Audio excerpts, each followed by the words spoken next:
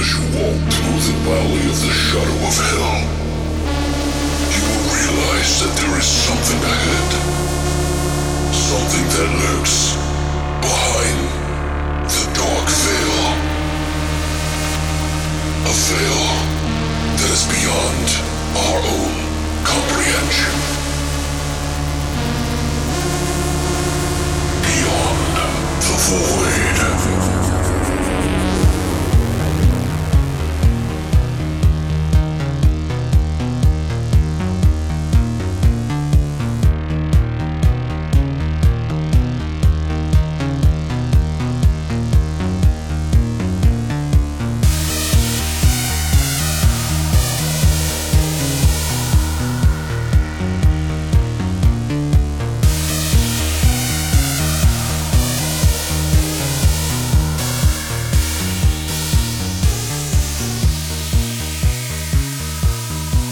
What's up, guys, and welcome back to Beyond the Void Horror Podcast. That's right, we're back for episode 130, and this week we have an episode dedicated to the kids in the hole that Brittany came up with. I'm a genius. We were going to call it Kids and Their Holes, but that sounded quite... That's what Alex wanted to call it. That was the first thing that popped in my head, but yes, obviously. And I was like, no.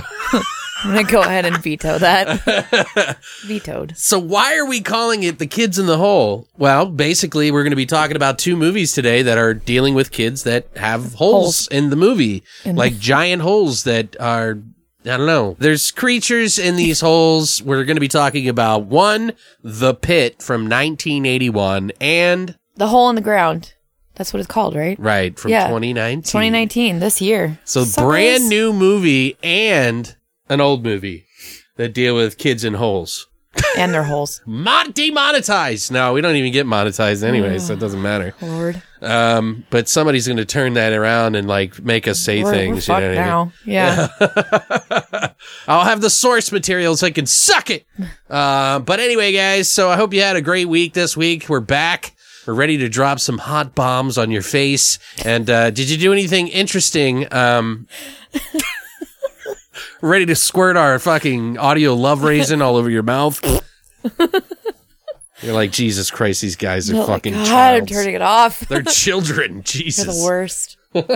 You're the worst. Yeah. We're hilarious. I seriously wonder if you guys get like offended by some of the dumb shit that we say. I'm sure they do. But you got to remember, we're just kind of like improving it terribly. We're not like we're 12. renowned fucking comedian or something. We're just a bunch of fucking idiots, I guess. We're both you know, 12-year-old children. Yeah, there you go. 12-year-old boys specifically is what we are. Well, are you? Basically, I don't know. I don't know. I'm a well-developed 12-year-old boy, I guess, that has boobs. I have gynecomastia. Yeah, gynecomastia. That's what it's called when men have titties. That's like a $15 word right there. I win. Yeah, I'm not going to fucking top that shit. The word of the day is gynecomastia. See, we always have some sort of medical interesting thing that Brittany wants to bring up in here. Yeah. I know nothing of that. I just, I assisted on a fetal autopsy today. I saw Not you today, post but about the other that. day. Yeah. Yeah, that was depressing. Sad. Yeah, it was. And then there was one today, too, and it looked like a fucking creepy little alien. Like, it was weird. That one wasn't sad? No, it was weird. Okay. Now I'm, like, desensitized entirely, because I'm like, see one, like... Right. That's it. Bag you know it and tag it. Get it the fuck out of here. Yeah, Garbage. like, I don't know. It's just like, it was, what made it so sad was because it's wrapped up in a little blanket and then it's got clothes on. And like, we put, like... Wait, they put clothes on it? Mm-hmm. What the fuck? Well, I mean, it was alive. It was a living baby. Oh, I thought it was like just born. No, or this one had been alive. Pre-birth I or whatever. can't get into too much detail about it, but this one had been alive for X amount of time. So the one today was... Looking for uplifter for the week, guys? Yeah, the one today like died when it was born, so wow. it was super premature, so it looked like a weird preemie, creepy, undeveloped red alien. It was weird. Wow. So there's that. Yeah, I didn't do anything nearly as entertaining as that, I guess, Yeah. As uplifting as dissecting a baby. I just watched, and handed them something if they needed it. You always have so much more going on than I do. All I do is just sit behind the computer and do things all the time. Pretty much. That, and I watch a few extra movies on the side. I think I watched, what did I watch? It's because I'm in medicine. That's why. Like, so I try to watch, like, stuff that's not horror related so that I feel like I'm not wasting it. You know what I mean? So, like, I've been watching a lot of Doctor Who lately, like the original Doctor Who from, like, the first season, which there's like 51 episodes missing or something like that. But I was just interested because I would like to know where it all came from. Right. So we got this BritBox thing on fucking Amazon. Oh, yeah, that's a thing. Right. And we pay, I think it's like $6 a month, and I can watch as many of all the Doctor Who episodes all the way up until something. Nice. So I'm gonna watch it. I'm gonna go through the whole fucking thing. It's probably podcast worthy, but I don't know if I would have that much time to just sit there and do every single episode. And I'm sure somebody out there's already coined the name WhoCast.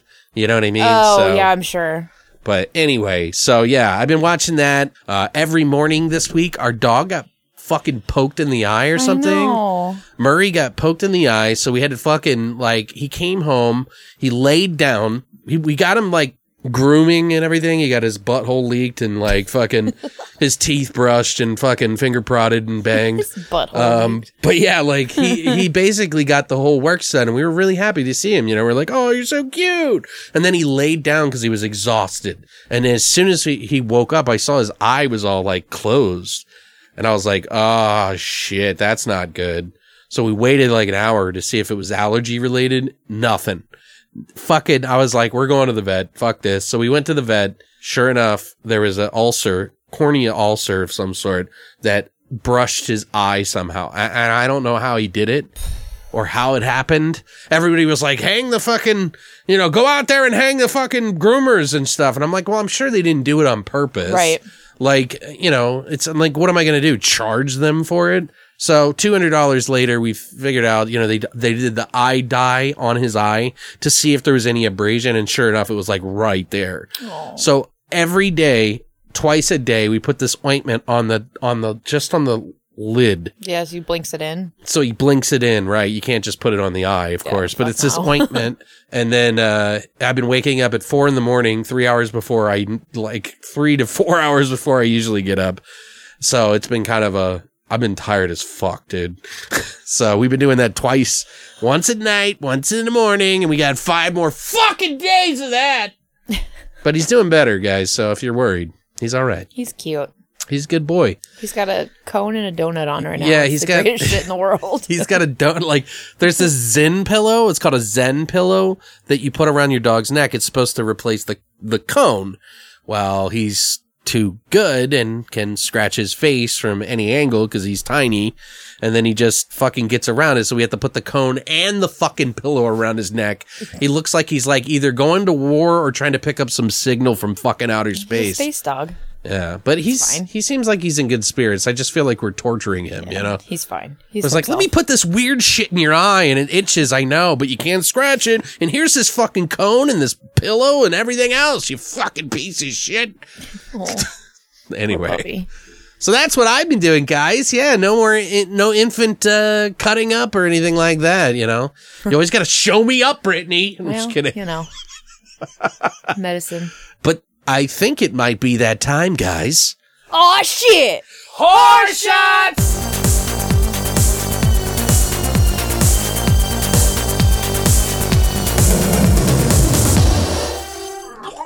So, guys, today we watched, we have a couple movies that we're going to be talking about. One of them is The Pit from 1981. And in the movie, there's this kid who's like kind of a bad kid. And like, you can tell there's like something off about him. I wouldn't say that there's like, he's mentally something or whatever it is, but he definitely, he doesn't fit in with anybody. He was a weird boy. So he has this imaginary, well, not imaginary, technically has a teddy bear who he talks to, and the teddy bear tells him to do naughty things like murder people. So we decided that we're going to make a shot called Bad Teddy. And it's, so it's in honor of The Pit from 1981. The ingredients are 2 parts rum chata, 1 part Goldschlager, and 1 part vanilla whipped cream vodka. all in a shaker with ice. And then you're going to take some Cinnamon Toast Crunch, crush it up into a fine powder pretty much as you can. Cocaine dust. Yeah, because you don't want to choke on like... You're going to snort it. Yeah, you're going to snort some shoot cinnamon... Shoot it like a line of Coke and not be a pussy. But yeah, you put basically Cinnamon Toast Crunch on top, you slam it, and then that's your teddy. That's your bad teddy, motherfuckers. So it sounds delicious, actually. And it really does. I tried the shots from last week. Christina's been bringing on shots during the stream that I do every Monday, Wednesday, and Saturday, guys. And like on Wednesday, she comes through and we do the shots. She wants to do that every week. And I'm like, that's pretty expensive after a while. Yeah. We did the shot from last week, the Milkfoot, and it's really fucking good. So if you guys haven't tried it, you really should. We don't just make shitty shots here. We're fucking professionals, okay? We don't always make shitty shots. No, we make good shots, period. Okay. There is no, extra information other than you've had amazing some of them shots. That we've made. They're just gross. Brittany, they're all amazing. They're all made with love. Okay. If you guys would love to try a bad teddy, all you have to do is go to longlivethevoid.com and check out our hashtag horror shot section now. Well, that's it for horror shots. Horror shots! So now we're going to go ahead and do something we haven't done in a while. And that's something that some of you guys actually enjoy. And I apologize for not bringing it back. But today I spent some extra time whittling it down to 5 lucky contestants for the fucking news! Here is the fucking news.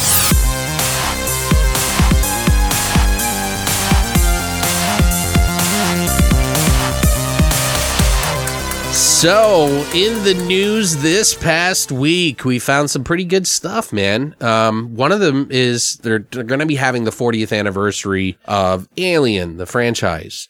And one of the ways that they're going to be celebrating it, they had a contest for everybody to submit a 5-minute screenplay for a short. And if theirs was picked, they would be able to direct a fucking short with Alien in it and do whatever the hell they wanted. So they picked, I think it was like 5 of them, and it's going to be coming out. The shorts are finally coming. It's March 29th, every Friday through IGN, which is kind of weird that they're doing it through March 20th? March 29th. 29th. Yeah. I was like, starting on my birthday. So the shorts, they're called, one of them's called Alone, Containment, Harvest, Night Shift, and Specimen. So it looks like they did 6. So they're going to be coming out every single Friday after March 29th, guys. Mark your calendars. Cool. I'm not a big fan of IGN necessarily, but I guess, they're big entities. So yeah, they were like, how do we reach geek fandom? But here we do it. This is how. Right. I don't know why they didn't hit up like one of the, I don't know. Maybe, I don't know why they didn't. But either way, guys, are you excited to see it? I definitely am. I'm sure there's going to be some good ones in there out of the 6. It's like a cream dream. They had like over 550 fucking contestants and like 6 people got picked. I think it's 5 people got picked and they do one themselves. So I think they funded one 5-minute one as well. So I'm kind of curious to see what it looks like. I'm sure they're not going to be like the fucking movies. But, if you're a fan of the fucking genre of the space alien fucking movies, you should fucking be enjoying it. So yeah, it sounds cool. I think so. Also, in the news, we've got a new animated series that's headed to Netflix. It's coming. And guess who's in it? Well, first of all, it's called The Last Kids on Earth. It's a zombie show, by the way, animated with young kids. They have Mark Hamill, Rosario Dawson, Catherine O'Hara, and none other than Bruce motherfucking Campbell. Yeah! There's a slew of other fucking people that are going to be in this, but it seems pretty interesting. The way they describe The Last Kids on Earth, it's basically a book that they're going to be turning into an animated series, by the way, Guy. Says, I'm so pleased that the adventures of Jack Sullivan and his friends will continue to grow, both on the page and now on the screen, said Braillier. I couldn't ask for better partners, Atomic Cartoons, Netflix, and Penguin, to help me share these stories, and I'm beyond excited to reveal the newest cover while announcing this incredible cast. Seeing these actors bring the characters to life is a dream come fucking true. I added the fucking, by the way, so... but yeah, so that's going to be coming sometime in the near future. Doesn't say here exactly when, but they're working on it, so I'm sure we'll see it here in the future. Some of the artwork looks pretty cool, so I wonder if it's going to be kind of like an anime style, but like, cool. I don't know. It looks pretty unique, but there's a link down below if you want to take a look at some of the already done work. It's a pretty new series, I guess, so it just got picked up. Are you guys excited about that? Are you excited that Bruce Campbell's doing something?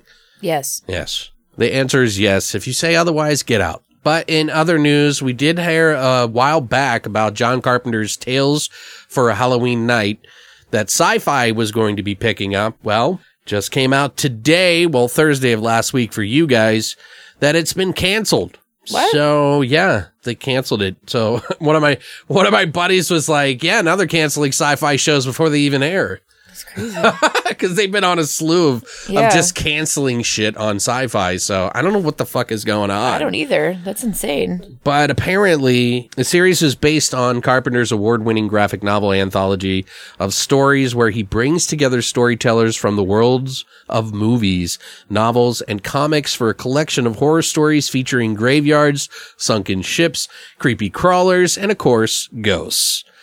But he was intending on directing at least the pilot episode of the series, but Sandy King breaks the bad news this week that the plug, for good reason it seems, has been pulled. And this is what they said. Sci-Fi wanted Tales for a Halloween Night, but it quickly became evident that they just wanted the title, and I really saw a disaster on the horizon. So I went, no, this is not a good idea. It was a greenlit series, but if it's not going to be something cool for the fans and for the eventual audience, then I don't think it's a good idea to do it. It said, it's dead, King confirmed. I think we have a pretty good idea what our fans want to see. It doesn't mean something can't be done, but at its core, the people we work with have to respect horror fans and respect the genre.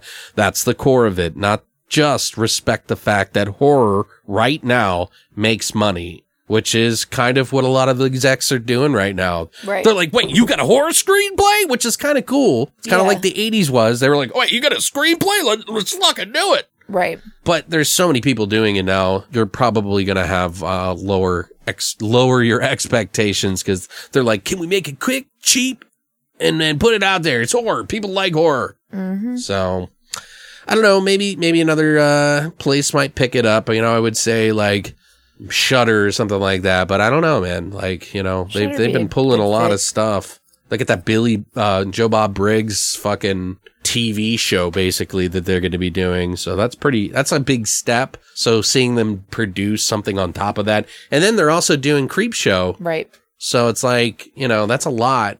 So, I mean, I don't know what kind of money they're making, but, you know, we can dream, can't we? I never read the novels, by the way, guys, so sound off in the comments if you have seen it. I would love to hear what you guys think about the novels. Also in the news, we got George Pavlo, who was the director of Rawhead Rex, saying, we might reboot Rawhead Rex, that he had in an interview in the Dark Side magazine. So that's an interesting one. I don't think you've seen that one, have you? I don't think no. Dude, I bought it on Blu-ray because I was like, oh, dude, I got to get this. Because I remember when I was a kid seeing it on the fucking shelf, you know, the VHS or beta or whatever the fuck. And it was just such a cool cover. I was like, fuck yeah. And honestly, we need to review it soon, but I would be okay with it. I was telling one of my buddies, I was like, hey, if they don't have a fucking priest getting pissed on by Rawhead Rex, then I'll riot. Because in the movie, spoiler alert, sorry, there's a priest that gets pissed on, and it's one of the weirdest fucking things in a movie I've ever seen. I will riot. Like, they don't show his dick and everything, but it is a full maximum stream onto a priest, and that's how he baptizes him. I even wrote a rap track about this movie using the song, guys, and I've been sitting on it for way too fucking long. So when I get it finished, we'll do a review of that movie, and I will air it on YouTube or something like that, and you guys can check it out. A lot of people that have heard it that say they like it, but I'd be open to a fucking reboot. I mean, Rawhead Rex is pretty fucking ridiculous. I still like the movie. It's not good. It's just one of those ones that, you know, as a child you remember, I guess. So what do you guys think, though? Do you think this is a good idea or a bad idea? Sound off in the comments below. Last but not least, we got some more information on the new Nightbreed uncut version that they're going to be having that no one's seen, by the way. No one's seen any of this footage. It's going to be called the Ultimate Cabal Cut. And we got a teaser for us to see, which shows some stuff. I don't remember if it was in the fucking movie or not, but it's still kind of exciting to see that it's going to be coming out in 2019. There is no official date that I know of yet, at least not that I found. So if you guys know about that other than us, then let us know. I'd be glad to hear it. But there's a link down below, guys, if you guys want to check it out. Are you a fan of Nightbreed? Yeah. So that'll be interesting. So it's just unreleased footage? No, yeah, there's like apparently a lot too. So it's going to be like this mega ultimate cut. All right. What I saw in the teaser is that, I don't know if you remember the movie, but in the basement where the Midian is, they have these creatures that were like rejects, and they were not accepted by their god when they spilled the whatever on them or whatever and baptized them, and they turn into these hulking beasts that would just like kill them or anything. And so they chain them up in the basement, and in the end of the movie, they, of course, you know, somehow get free. I won't say how. And they showed a lot more footage of the creature, so okay, might be kind of cool. I didn't see any creatures that I hadn't seen before, but that would be cool too. Right. Because there's a lot of creatures in that movie, guys. Show me all the things. Show me all your creatures. Flap your creature at me, daddy. Sorry. Anyway. Ew. But that is it for the fucking news!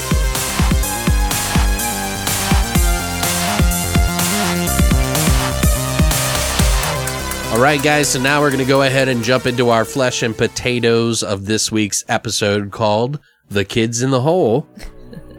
Clever, Brittany. I'm so smart. 2 movies, The Pit from 1981, and of course, The Hole in the Ground from 2019. That's right, we're going to go ahead and do that right now.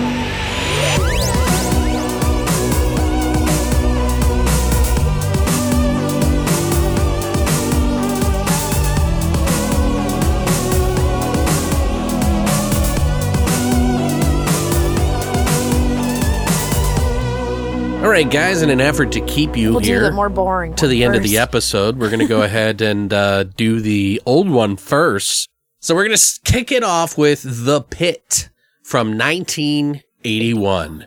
The story, a solitary and strange preteen boy wreaks revenge on his harassers when he makes a disturbing discovery in the depth of the forest. Sounds like fun! Anyway, it's directed and written by Lou Lehman, who also wrote Phobia from 1980 and Killers of the Wild from 1977, which is a killer whale movie, I guess. I looked. Oh. But yeah, that's about it. I looked. Huh? Sorry, my brain. Oh, I looked it up. Screenplay is by Ian Stewart, who has actually only done a documentary about the Highland Regiments of Canada, and that's it. But there is a really interesting interview for some of the trivia guys about him. So, also, the cast in this movie has Sammy Snyders, who plays Jamie, the annoying kid that you want to murder. He was in the TV series Huckleberry Finn and His Friends back in like 79, I guess. It was very successful. It was like 26 episodes or something like that. He was also in a movie called The Last Chase, and that's about it. It also stars Jeannie Elias, who plays Sandy, the babysitter / home house sitter. Sure. But she was in a movie called Deadline, also in Nomads, Teen Wolf cartoon series, the Super Mario Brothers Super Show TV series, the Addams Family cartoon kids show, the Quack Pack, essentially a plethora of different kids shows, movies, and also games. So a lot of voice acting since then, although she has written some stuff too. Also stars Sonia Schmitz, who plays Mrs. Lind, who was in the Videodrome movie, which is by David Cronenberg, one of my favorite movies, by the way. She played Bianca Oblivion, if that rings a bell for you guys. She was also in the TV movies of Tech War, and she's Laura's mother in American Gods. So, oh my God. Right. How weird, right? That just started back up and I need to watch it. Right. There's also Laura Press, who was Mrs. Benjamin. She was in a couple episodes of Goosebumps and a movie, I think a TV movie called Behind the Red Door. But other than that, Brittany, what did you think of this masterwork? So, it made me want to kick a child in a hole, yeah. Which was cool. I don't know. I kind of wish I had like a giant hole filled with monsters that was, off the woods somewhere and where I lived that I could kick people I didn't like into. It's pretty cool, pretty fucking awesome. It's a weird movie. I'm just gonna put it that way. It's weird. It's original. I'll give you that. Yeah. I mean, I haven't seen a movie like this before. So, right. I haven't really seen anything like it since, to be honest. I could probably compare it to like The Gate. Yeah, maybe. But you know what I mean? In I don't know. And obviously the two that we're doing today are kind of similar to each other in certain ways too. So, yeah, but it's pretty original on its own. It's a unique movie. It's not great. Mm-hmm. It's just not. The kid's really fucking annoying. The other kid's really annoying. Like, everybody who is in this movie is annoying. Just put it that way. You kind of want to punch everybody in the face. But at the same time, you have to appreciate it for the fact that it was a pretty original idea at the time when they released it, and it still is a pretty original fucking idea now. Well, especially, for its time, it's kind of ahead of its time. It is ahead of its time, and, I don't know. Mouse thought it felt 70s. Like, he was guessing 70s, and I was like, close enough. It's 81, right on the cusp, so. They probably started filming it at the end of, late 79, maybe early 80s, but released in 81. Right. Well, they probably used a lot of the same techniques that they were using in the 70s, so. Yeah, absolutely. There's not a big time jump there, so. Mm-hmm. I don't know. Like, I expected to hate it, and I didn't. Okay. Which is, I didn't like it either, but, I mean, I didn't hate it, so that's pretty cool. Because typically when we do, like, older movies, right, I'm, like, cursing you silently or out loud. Right, a lot of the time, I'm not going to lie, it's out loud most of the time. Alex. Like, I fucking hate you. No, it was fine. It wasn't that bad, because I thought it was interesting. So I like the little creatures. I don't really understand what they're supposed to be. I'll get into that. I just wanted to kill that kid, and I was kind of happy at the end. So, what do you think you would give it a score of? For this like 80s style movie, here? Maybe like a 4.5. Okay, I mean that's 10, fair. I think that's okay. Okay, maybe 4.5 out of 10. Yeah. That's good. I don't know. I try and compare it to like some other older movies or just other movies in general of terrible films that I've watched, and this doesn't really equate to a terrible film, so I feel like giving it a 4.5 is kind of mean, but okay. At the same time, like, do I ever want to watch this again? No. Because it's a weird, like, coming of age type, like, boyhood, like, puberty movie at the same time as it is this weird, like, monsters in a hole, take care of your bullies by killing them movie. Yeah. Like, I don't know. It's a weird, I don't know. It's strange. The story goes a lot of different ways, but I think a lot of the pitfalls that you have with this movie, the trivia might help explain probably like what the writer felt, because it's really interesting. Some of the stuff that he was talking about, and he was pretty open about it too, which was is like awesome. I think so too. Like, I mean, he's like too old to give a shit about that kind of stuff. Yeah, anyway. Well, I hate when people hold on to shit like they are going to keep a secret forever about something. I'm like, why? You've already released it. You've done the thing. Tell me what you were fucking thinking when you did this movie. Please. Right. Like, stop holding shit back. Well, originally, the screenplay was done by Ian A. Stewart, who has only done the documentary I mentioned. Teddy was a story that was written by John Galt, and it was a novel, and they turned it into a film sort of idea from 1980. So it was okay. So it was actually a book that probably no one gave a shit about back then. This to me is kind of like one of those oddball Canadian, it's considered a Canucksploitation film. Yeah, that's a thing. It's like the greatest word ever. Canucksploitation, yeah. I love it so much. But it's, is that like Canadian exploitation? Is basically, they call them Canucks. But it's a Canucksploitation film. I love Canadians so much. But I think the concept is I think it's a cool film in the sense of the concept. I agree with you. Yeah, and I think that, you hope that it delivers a little bit more, I think, just knowing the concept going into it, than I think that it actually delivers on. It's still a decent film, but it does feel a little bit older than most 80s flicks. Like Mouse said, he felt like it was a 70s movie. Mm-hmm. And it does have that sort of 70s TV or TV show, really does. Feel to it. It feels like a TV movie is kind of what it feels more like to me than anything. But then it gets weird, and then you're like, no. Well, the exploitative factor in it is that it is technically has a lot of nudity. Right. And you're dealing with kids. So it's kind of an exploitation thing right there, plus creatures, of course.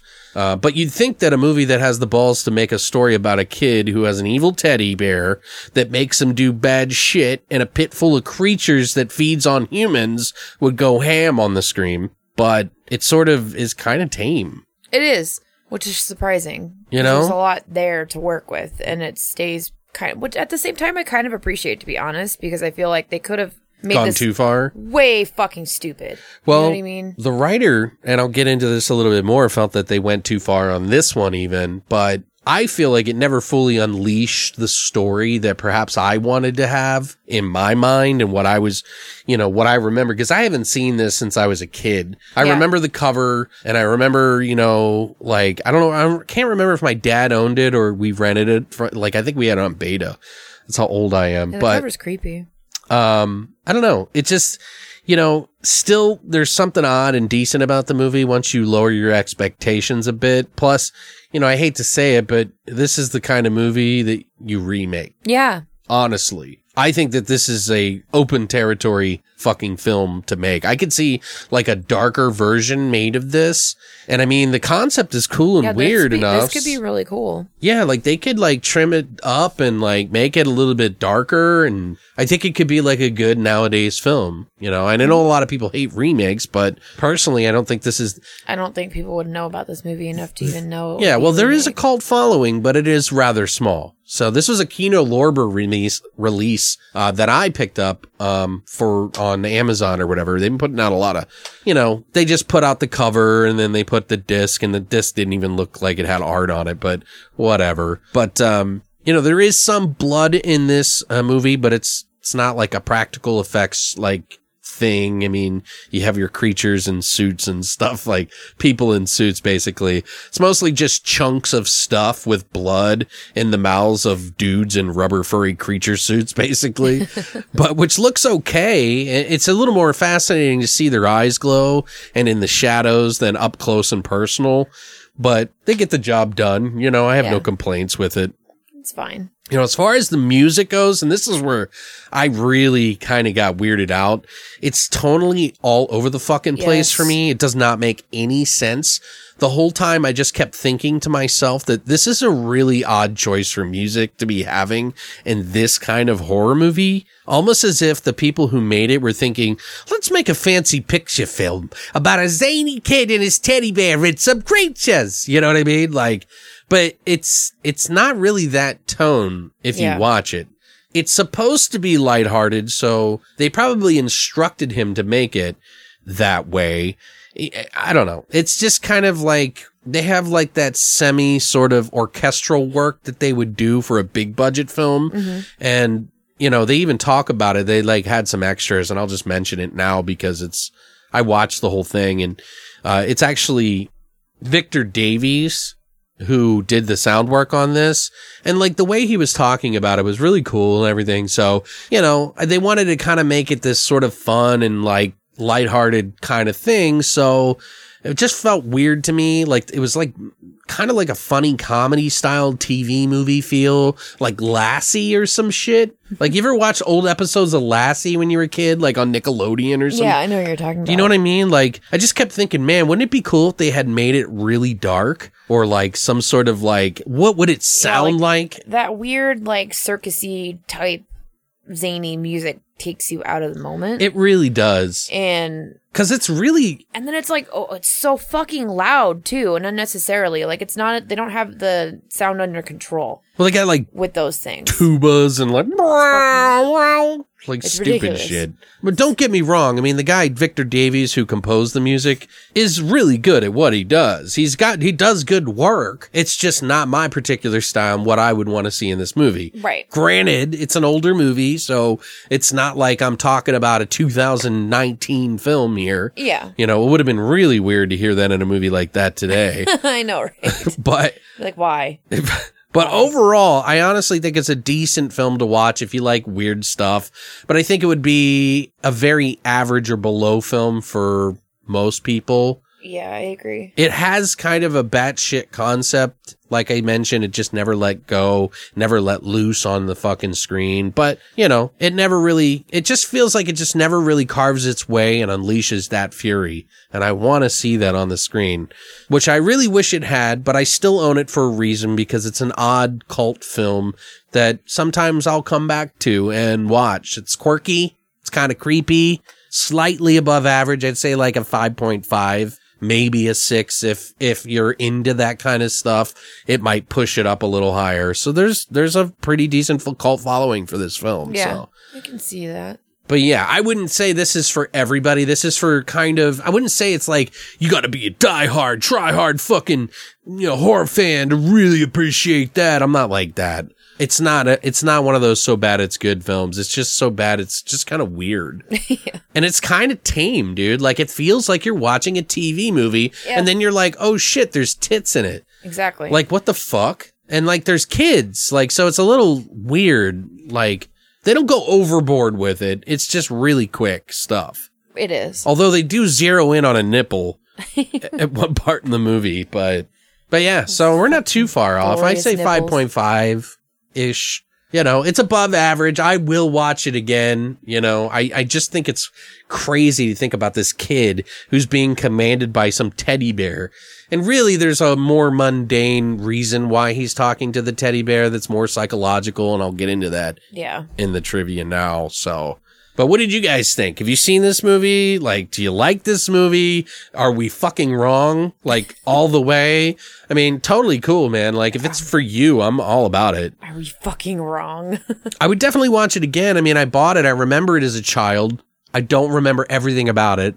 I just remember the one scene with the old lady in the wheelchair and him, but which we'll talk about later. I laugh so hard. Some of the trivia, and this is going to get kind of spoilerific for you that may or may not want to hear this. You might want to skip out on this. I'll put the timestamp below so you know when to join back in for the next movie. And I'll put all the timestamps in for all of our movies and everything that we do from here on out. So don't worry. I've been doing that each week, but I'm going to get more specific about it.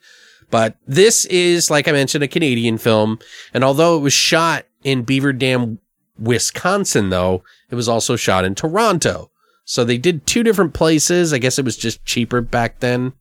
They had enough money, I guess, to do it. Oh, Canada. No, Canada. There was an interview with Sammy Snyder, who plays Jamie. And he was a hyperactive child he was talking about. Like, really, like one of those kids that you put into sports because they were too hyperactive. Like my parents did it for me. They were like, put them in everything you can. Soccer, t-ball, basketball, football, whatever the fuck you got to put him in. I'll make him run. Yeah. And I hated I hated it. But they put him into sports and they also put him into dance on top of it. So he would play sports and then he would also do the dance in the evenings or whatever. So apparently he landed a few jobs in like commercials and TV and acting after that. And he practiced his lines with his mom every single night when he was when he was shooting. You know what I mean? He was about 14 years old. They said he was 14, even though he played a 12-year-old technically, which isn't that far off really. No. 2 years for a 14-year-old. They grow pretty quick after that. Right. He actually decided that he wants to go back to his roots and that dance has always been kind of like his thing. And so now he's actually teaching kids to dance. And the way he described it is that because he did dance, he got opportunities to do stuff in acting, and he wants to afford children and teach them, that dance can open up new doors for them for whatever they want to do. So he's a big fan of that. So in the movie, they call these creatures, by the way, trolologs. That's what fucking Jamie calls them. But they're actually, in fact, called troglodytes, which are technically like half man, half ape, caveman type things. That's what troglodytes are. Like there was a movie called Trog back in the day, which was about an old caveman and stuff. So basically Jamie, being a kid, didn't say it properly. In fact, it was in the book, the novel, as I think Troglodytes. So, but Ian Stewart, who actually translated the novel into a screenplay and changed some things, said that he came up with that they came up with the idea from a buddy of his who was a famous leading ventriloquist performer. So he actually was cool. He did a lot of ventriloquist stuff. Like he did like conventions and like he was a huge, big ventriloquist, one of the most famous ventriloquists apparently. And he also worked with autistic children on the side as something that he would do. He would actually have the children who would talk to the dummy instead of an adult as a means for them to communicate without feeling the pressure of talking to an adult. That's cool. It just kind of helped them cope with things. But he said that he had also another friend who was a child psychiatrist, and he would go to him to get ideas on how the mental, mind is and like how people react to certain ways and get kind of ideas for him to flesh out stories and stuff like that. And he said that his friend told him about a kid who was about 8 or 9 years old. And this is kind of creepy. The kid would draw like these really creepy characters that apparently these were really good drawings. Like the kid was a natural, but he had, some really heavy mental problems. He would basically, if someone treated him poorly or upset him or harmed him or anything, he would, in his mind, send these creatures that he drew after them to kill them, and they would no longer exist. Even though the creatures didn't kill them, if they walked up to him and tried to talk to this 8-year or 9-year-old kid, he would just ignore them and act like they didn't exist because the troglodytes would kill them. That's what he called them. So I thought that was really interesting. It's like this troubled kid called the creatures troglodytes. That's what it is. So I don't know. Ian, the writer, married these ideas sort of together. Yeah. And came up with Teddy. And also, as the ventriloquist dummy sort of thing. Mm-hmm. Even though it's not a ventriloquist doll, it's a teddy bear that he talks to. And he said he married these ideas together for what he calls the demon child genre, like The Omen and stuff like that, into the character Jamie. And the story was originally called, of course, Teddy. So I don't know. I thought it was kind of interesting that that there was a kid that actually did that. Like, can you imagine? Yeah. That's totally like something I would want to write. Mm-hmm. You know what I mean? They did try to find kids who were about 8 or 9 to act in the part of Jamie, actually, because that's what the novel did and that's what the screenplay was all about. And they whittled it down to about 5 kids who were all capable of doing really good acting at 8 or 9 years old. But I guess the director didn't even want to see them. He just blew them off. Blew them off and picked Sammy Snyder. Like out of the blue. He's like, I already got these thing. And Ian, you could tell that he was a little upset about this because he was like, all these kids like came back like after numerous auditions and you didn't even look at them. And then you picked this 14-year-old kid who's playing a 12-year-old, I guess. Yeah. He said that it was really odd because the sexual nature, he was too old to not have some sort of idea about sexuality in some degree, that it turned it into something weirder than it was meant to be, where it's this harmless little 8 or 9-year-old who, you know what I mean? That his Teddy talks to him and all this other shit. So he wasn't too happy about it. He just didn't like the whole sexual interest thing that they had going on. Like some of that stuff was in there, but he felt like it would have had a much more impact if it was an 8 or 9-year-old, which I kind of agree in a way. Yeah, I do too. The director had Ian actually also shoot a lot of the nude scenes, by the way, in the film, because his wife, the director's wife, Mrs. Lehman, I guess, didn't want him to shoot any scenes like this. So Ian, the writer, actually shot them for him. So it's kind of weird. You know, one of the nude scenes in the movie was from another female with the last name Lehman. And I looked it up. She was swimming in this one part at the very end, towards the end or whatever, and she just went completely topless. And that's his daughter, I guess, the director's daughter. So it's weird that he cast her in this role. It is weird. Like, it's weird to me. Yeah, no, that is weird. It's like one thing if they're going off to do another movie as somebody else. I don't know. There's something weird about that. But I guess he didn't film it himself. He just had Ian do it. So, you know, nothing like ordering a stranger to shoot your daughter naked, I guess. Well, he still has to see it. All right. Now, another thing I found out, too, is that the trollocs that they call the troglodyte people, the creatures, it's really kind of hard to tell how tall they are or how big the hole is even in this movie.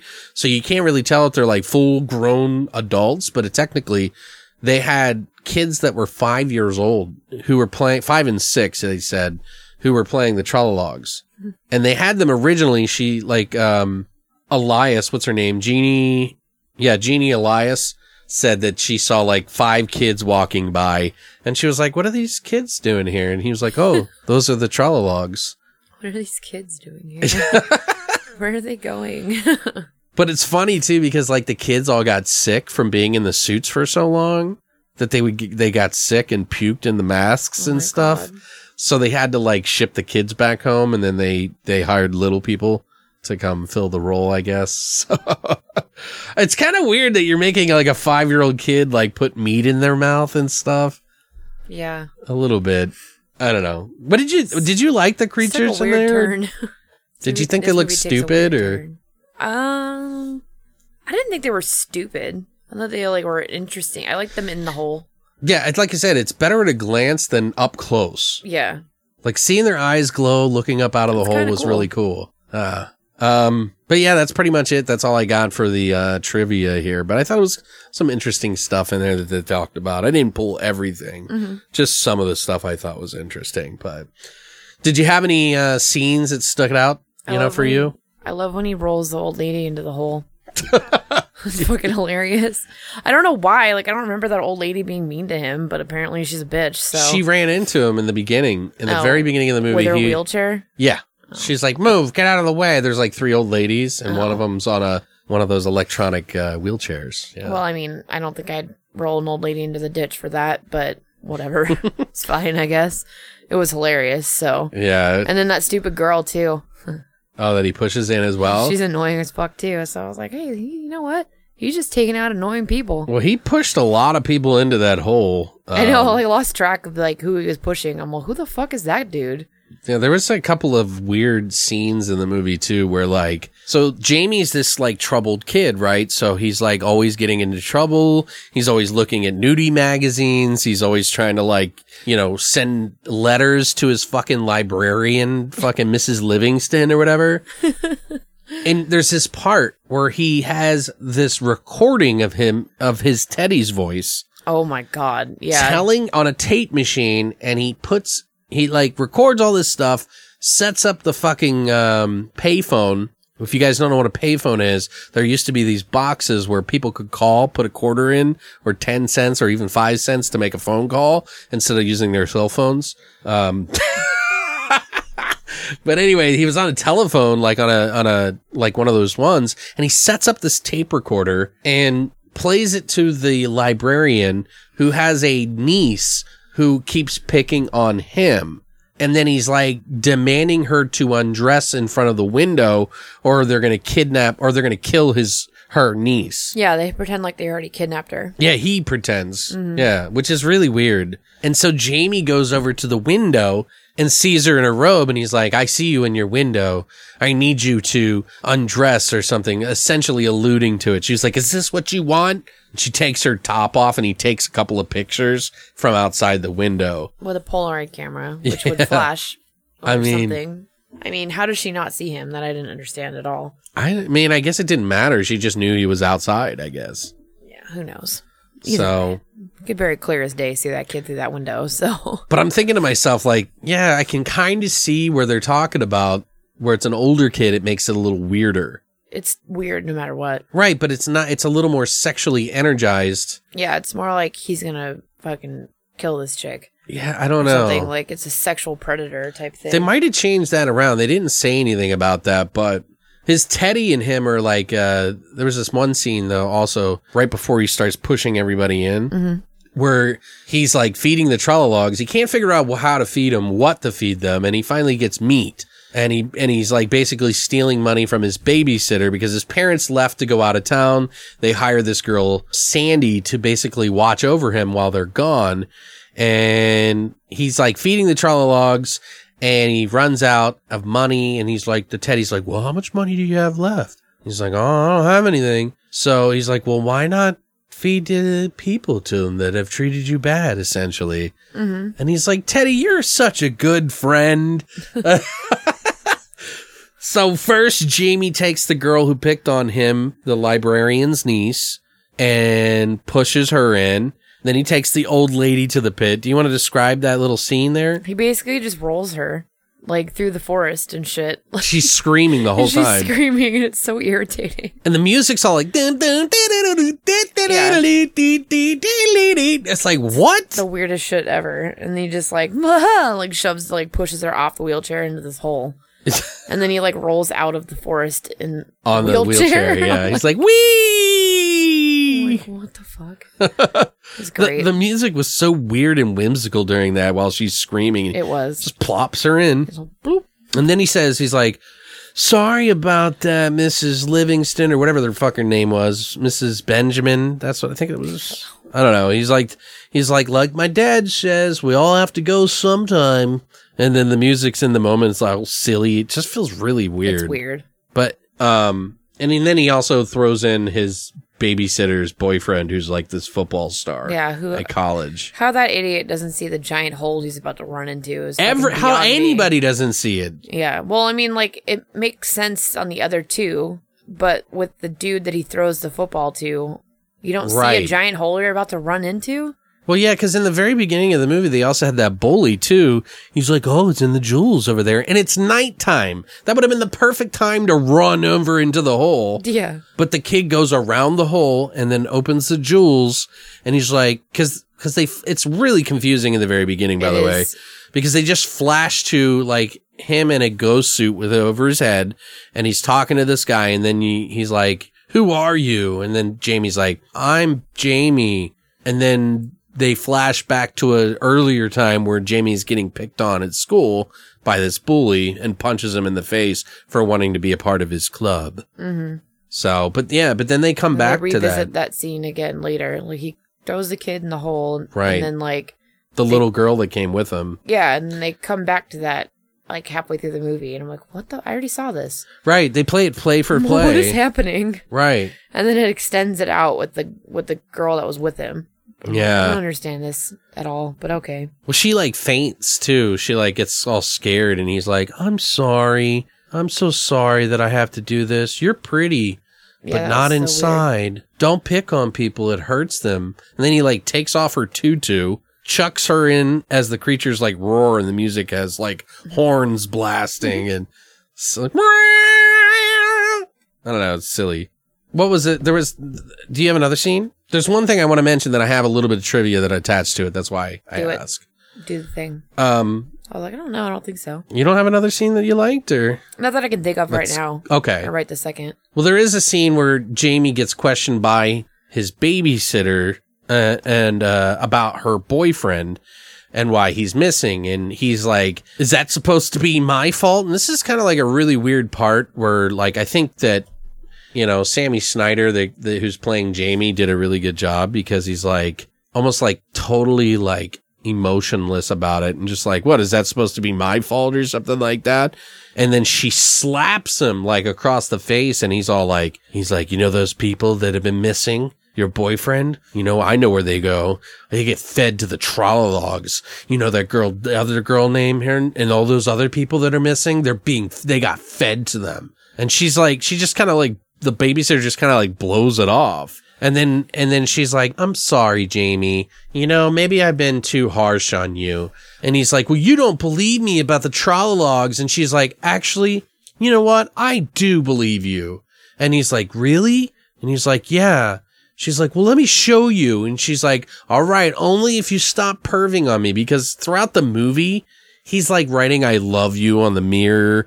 She gives him a bath and he's like, it's all really weird and sexual. The moment that she slapped him in this movie, by the way, was supposed to be a slap that even the stuff that happened after it in the movie was supposed to be kind of like a slap in his face that it was all in his mind, apparently, in the original story. Okay. And that's how they were supposed to play it. That's what Ian, the screenplay writer, said. He felt that it was a little bit more organic that way and more authentic. But, you know, horror made, like, with creatures and shit like that, made more money. So they just, you know, kind of made this thing. Even the producer of the film pulled in Ian one time and apologized to him and said, we took your great story and turned it into a really shitty grade B horror movie. I'm sorry. And that was it. I don't know, you know, I get that like back then it was all in his head, but if they would have known that in the future that shit would have been played out like a motherfucker, they probably wouldn't have been too happy about it. Yeah. And no one's gonna care if that was the first one that did it or, you know what I mean? Yeah, exactly. I mean, you've done it in like fucking The Wizard of Oz. It's been done since back then, so it's not the first one, I guess. I haven't seen that shit in so long. But that's technically what happens. Like, they kind of make you question whether it was all real. And you were there? And you were there? Bitch, you were high.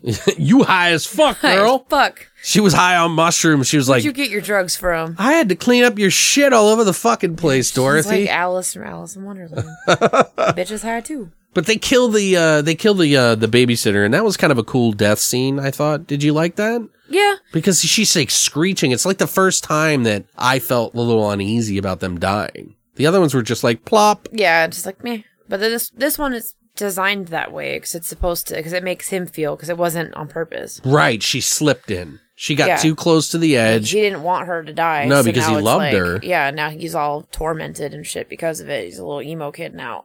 And the fucked up part is that, you know, that's when you get to see them put the meat in their mouths. Like, that's where it gets a little graphic. Not really. You don't see any, body parts coming off or anything like that. But their glowing eyes are really cool at that point, too. And she's, like, screaming to get out, and Jamie's all like, I'm sorry! I'm so sorry! And he runs home and cries on his teddy. He's like, well, you didn't mean it, did you? And he's like, no, I didn't. I didn't push her. But anyway, so Jamie gets the fucking big bright idea to let the fucking Trolologs out by throwing a fucking rope down there for them to climb out. What a fucking great idea, Jamie. Stupid. After he tells all the police and everything and his parents that the babysitter left with her boyfriend to cover his ass and then blames it on the guy that she was dating on the side. You know what I mean? Like, what the fuck? So, I don't know, all the Trolologs just start wreaking havoc all over the fucking town and everybody's dying. Including the lake scene with the fucking swimmer girl, which was pretty cool. Shows them kind of biting on her flesh a little bit, but nothing ripped, you know, no practical effects really. Yeah, this isn't like it's like 50s style or 60s style. Right. This isn't like a gory movie. No. So don't think it is. Another really cool scene that I thought was cool was when they shoot the fuck out of it, because like they find the Trolologs, they go after them, and the like whole town's like packing fucking heat and like guns and shit, and they're like hunting down which they think they're pigs. What do they call them? Then they blame it all on like wild dogs or something. Yeah, like wild dogs or some shit like that. I'm like, no, they don't walk upright. Okay, right. They're walking around on both two fucking hind legs. Okay, yeah, that makes sense. But the Trolologs go back to their hole because they think, oh, well, that's a safe place to hide. And then they just shoot the fuck out of them in the fucking hole. shooting fish in a barrel. Yeah. So I thought that was kind of cool. And they just like, they show a lot of, that's like practical effects because they show the squibs blowing up on their chest. Yeah. I think. I don't remember. I don't either. But I know there was a lot of blood. I don't really remember that part. Right. In particular. Jamie, of course, goes to the grandparents' house after this. Yeah, I like the end. Like, there's a background story, by the way, and this is for those of you that haven't seen the movie and you don't want the end spoiled, you probably don't want to listen to this part, but basically he gets sent to his grandparents' house to stay, and because his parents can't handle him. The backstory is his parents couldn't handle him, and they sent him to a place to get medical help, and then he ended up with his grandparents. That's what the background story that Ian was talking about. But there's a girl there and who asks him to play like right off the bat. And it's like, finally, Jamie has a friend. And they go running off through the fields and happen upon, you guessed it, another hole in the ground. I think it was the same hole, by the way. Bitch has her own troll of logs. Yeah. She shoves that motherfucker right in the hole. Right. He's all like, he sees the hole and he's like, oh, shit. Like, that's a Trololog hole or Trololog pig. And she's like, yeah, I know. And just pushes the motherfucker in. It's like, you get what you reap what you sow, motherfucker. That was fucking so ridiculously hilarious. I kind of like that ending, I love it. It kind of wraps it up nicer. It's fine. It ends. Right. And then it's over. So I'm like, cool. I mean, overall. No sequels. Hopefully a remake, though. Just give me the keys, guys. Right. Whoever owns it, I don't know. We could write something up. Maybe we'll put that in the fucking pile or something like that. Remake The Pit. Right. But we do have another movie that deals with the kids in the hole. And that's our newer movie that Brittany's going to be breaking down for us. And that one is The Hole in the Ground that came out in 2019. This is an Irish horror film, which is pretty cool. The story goes, one night, Sarah's young son disappears into the woods behind their rural home. When he returns, he looks the same, but his behavior grows increasingly disturbing. Sarah begins to believe that the boy who returned may not be her son at all. Bum, bum, bum. This film was directed by Lee Cronin. This is actually his first feature film. Right. Which is kind of surprising to me, because it's pretty fucking dope. Like, it's clean as fuck. So yeah, I'm very surprised job. that this is, like, first feature film. But supposedly he had a pretty, like, healthy-ish budget. Mm-hmm. So. If you guys also remember, I don't know if you've ever heard of it. It's an anthology called Minutes After Midnight. Mm-hmm. I think it's Minutes or Minutes Past Midnight. Minute After Midnight, I believe. Minutes After Midnight. Yeah, it was an anthology with, like, a shit ton of fucking stuff in there. And there's some actually pretty good stuff. I got it in one of the horror packs, actually. Nice. And he did one of those in there. He did. So he's done all shorts before this, and then 2 episodes of a TV show. So the shorts he did were Wilbur and Anto, Through the Night, Billy and Chuck, and then Ghost Train was the short that he did for Minutes After Midnight. Right. And then he did 2 episodes of a TV show called The Master Plan. It was also written by Lee Cronin and Stephen Shields. He did Zombie Bashers, Republic of Telly, and Mini Moguls, which is all television shows. Okay. Shauna Kerslake, who plays Sarah O'Neill, who's from Dollhouse, Dark Room, A Date for Mad Mary, and the TV series Can't Cope, Won't Cope, which is more recent.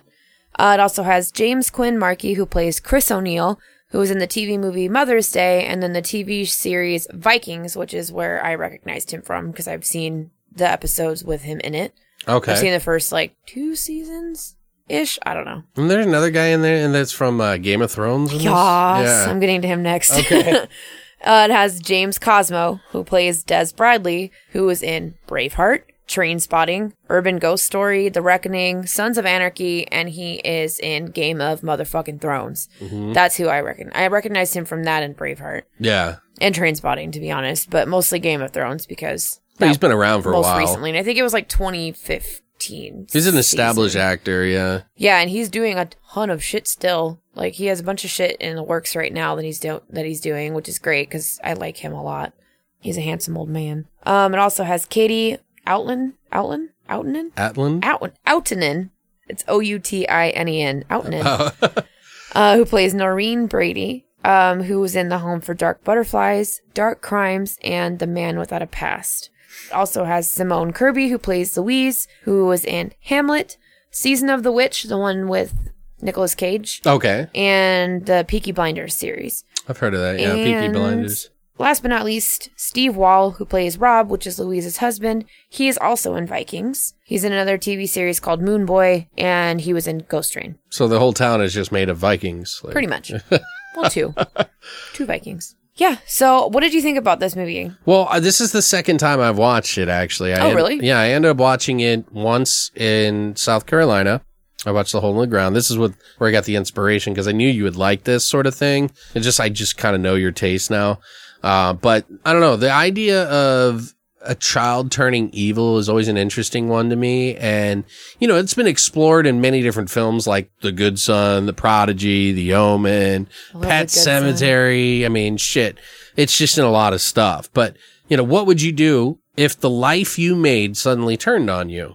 Right. You know, what would you do? Not to mention, what the fuck would you do if a child was slowly twisting your mind into a distrust for them on top of it? It's really kind of mind fuckery, and you couldn't quite prove it. Kind of like go crazy a little bit. You know, is it just a phase? You know, what is it? But the movie, I think, explores a lot of, you know, often treaded trope of evil child sort of thing. It's been done a lot of times. Yeah. But, you know, does this one do it differently enough to make it worth the watch? You know, was the kids acting strong enough to pull it off? Is it scary? Well, for one, like she mentioned, it is an Irish film, and surprisingly, this is not one of the only child stealing movies in the country.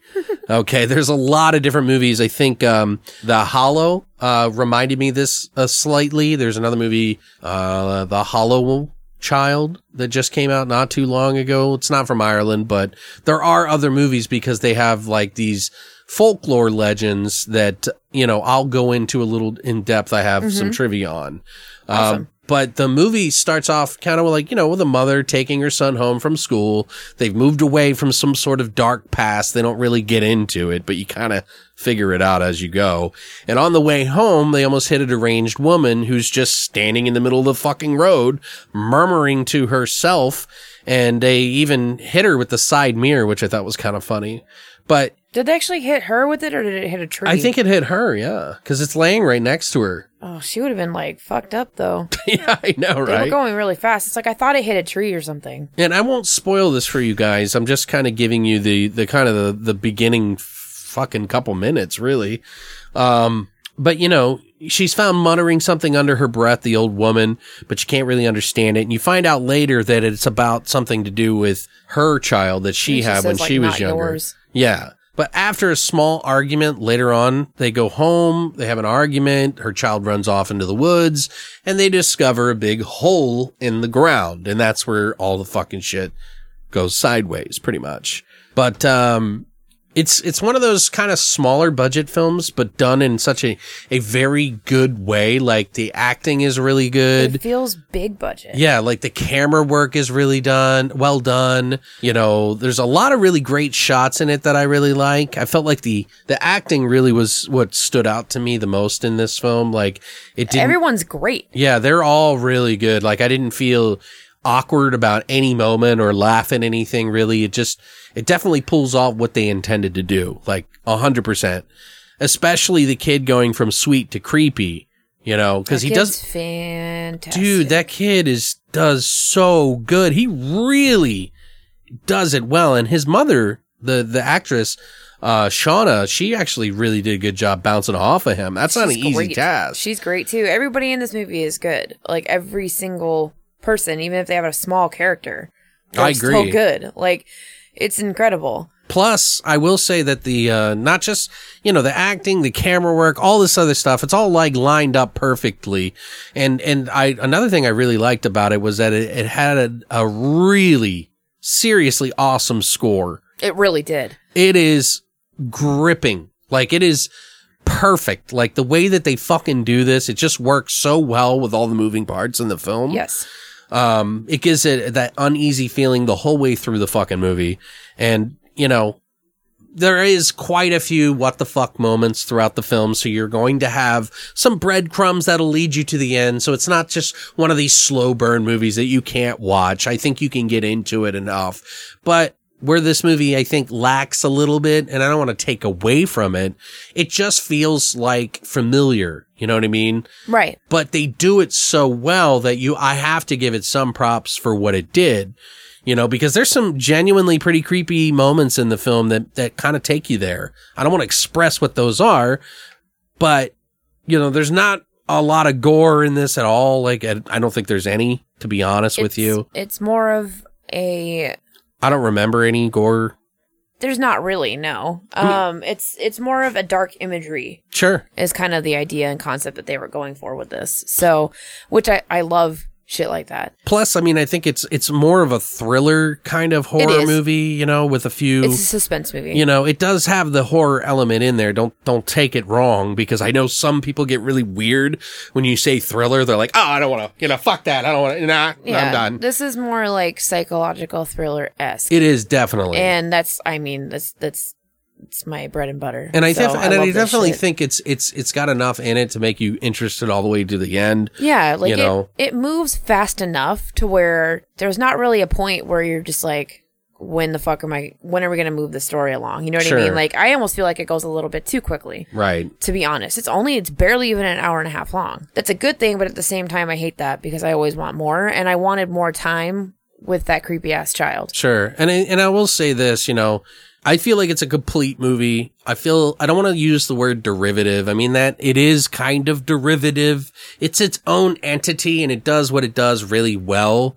But because it feels a little borrowed and I've seen other movies like it kind of takes away of it. But if you put it up against the pile of the other ones, it's going to be one of the higher in the pile.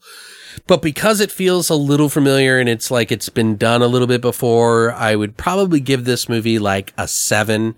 You know, it's well acted, well shot, well told, and enough to keep you watching all the way to the end, and maybe even come back to watch it again sometime. I think I could, because there's some fucking moments in there I was like, ooh. Mm-hmm. But it's not going to be in the top of 2019 for me, but 7 I think is fair. So, what about you? What did you think? Overall, I mean, this is like an 8 for me. Probably like 8 really? out of 10. Okay. I really enjoyed it. Like, honestly, I enjoy all the visuals from it. Like, starting just right from the get-go, when just the title sequence. Like, you come in, and then all of a sudden, the road that they're driving on's inverted. Okay. And it's like the hole in the ground. And it's just like, in the music that goes along with it, the score is just fucking brilliant. Right. Beginning to end, it's the most fucking perfect music to go along with the movie. And right. I was blown out of my fucking mind. The camera, the music, the acting all work together like, really well. It's a really good movie. The fucking cinematography, the score, the acting, everything about it feels just so amazing. And that's why I was saying that it's hard for me to believe this is his first feature film, because like everyone involved in this just did phenomenal. Yeah. You know, this feels like seasoned professionals that have been doing this for 25 fucking years each that worked on this movie to make this movie. And you know, to me, I'm like, go fucking Ireland. This is badass. Like they take like Irish folklore and put a spin on it, you know, and it's really cool. Like this concept with the kid, an evil kid or kid being, you know, taken over, possessed, whatever, is like beating a fucking dead horse. Like this is a concept that's been done a million fucking times. It's almost always done the same exact way, but they breathe a little bit of fresh air into this one. I think the acting makes it stand out more. The acting does make it stand out more. So I think they really lucked out with that kid. They did. And this kid's gonna go, if he sticks with this, which I hope he does, he's gonna go on and do some amazing shit. Yeah. Because he's young. Believable too. I was like really kind of like fantastic. It's like, don't you look at me, motherfucker. He reminds me a lot of the kid from The Sixth Sense. Yes, that's what I thought. He looks like him in the eyes. Him. Yeah, it totally. Was the craziest shit. I was like, totally agree. And it sounds so bad because I can't remember his name, like the actor's name, to save my life right now. But he reminds me so much of him. And like the first like 10 minutes of the movie with him, I'm just like, holy balls! This is just like the kid from The Sixth Sense. It's nuts. It's just like, you know, 25 years later or whatever, it's like the same child. It's the craziest shit ever. Yeah. I think it's a really good movie. It's definitely up to taste, though, if you're more forgiving of something that has been done sort of enough.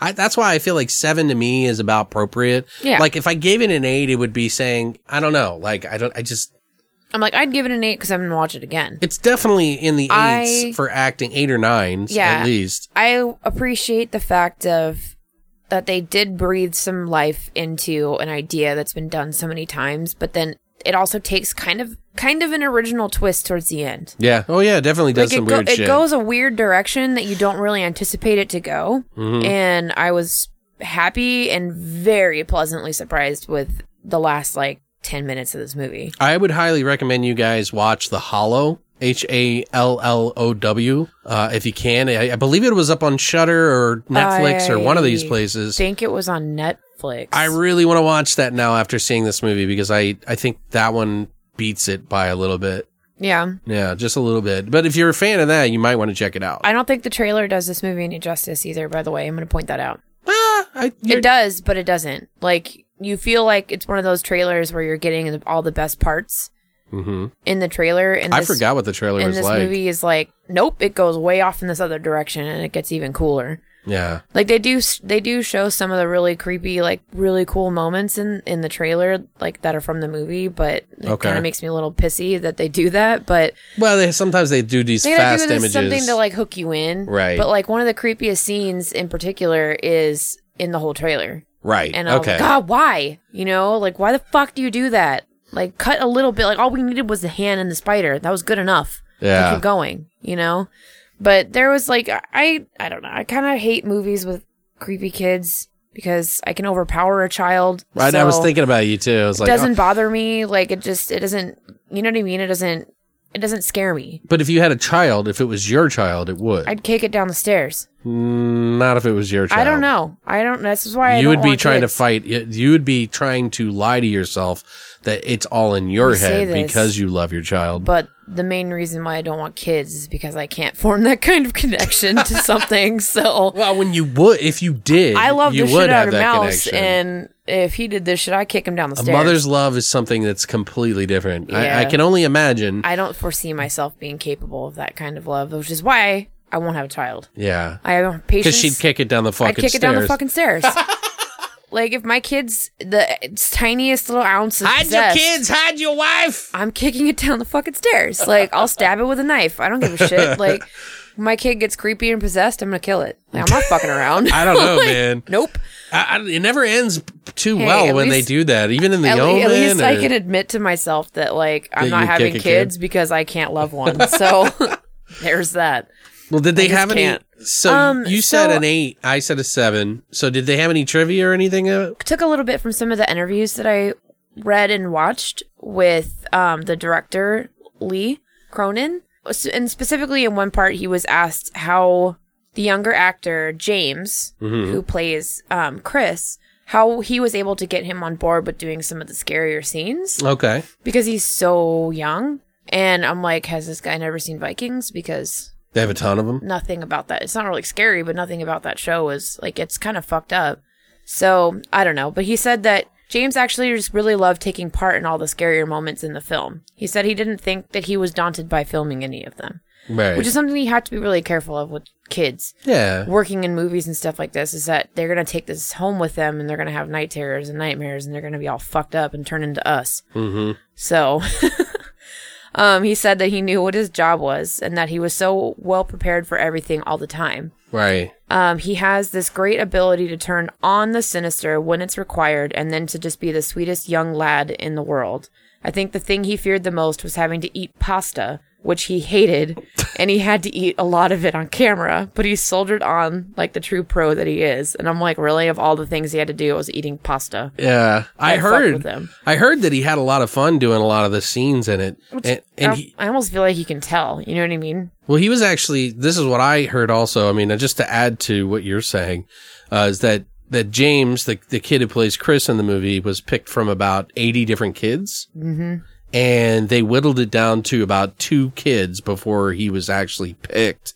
But he had the best chemistry because they did some chemistry tests, I don't mean like fucking goddamn fucking acid and fucking magnesium and shit. I'm talking about fucking acting chemistry. The chick and him to see who if they bounce well off each other. And they also had to explain to him, and they said that it was very important for him to be very honest with the child about the scenes that he was doing, and then that, you know, just to be honest with him. And they said that he was just super smart and real talent, so he just soaked it up and just had fun. Mm-hmm. So, which it feels like. I almost feel like he did. I think movies end up feeling differently at the end of the day if the people that worked on them actually thoroughly enjoyed the job they were doing. Mm-hmm.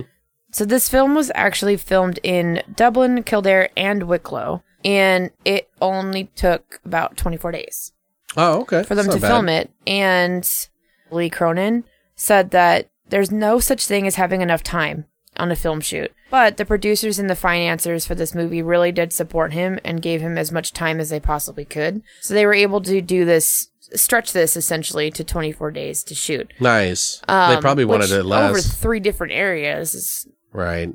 It's a lot of money. It's a lot. Yeah. It's a lot. And there's a lot that went into this, too. So, I mean, there's a lot of CGI work in it, but it's clean CGI work, too, which is something that I appreciated. You know, it's funny, too, really because like some of the reviews I saw, too, were complaining about the CGI. I'm like, people it's not even that bad. People are so annoying with that shit. Yeah. Like, it's not as obvious. Like, I don't notice it as much. Yeah, I didn't notice it that bad. And that's what I like, because I hate when I can really fucking tell, and that drives me crazy. Yeah, like, if it's way obvious, then I get offended. But when it's like, they did a decent job, I'm okay with it. I'm like, whatever. And this is fine. Like, it's actually pretty clean. Right. CGI work. And so I was like, I didn't even take notice of the fact that they used it. It's like, obviously they do. Yeah. It's like, apparently everything with the pit is all CGI. Yeah. Or the hole is all CGI. And I'm like, I didn't even think that would be CGI. Yeah, they did a good job.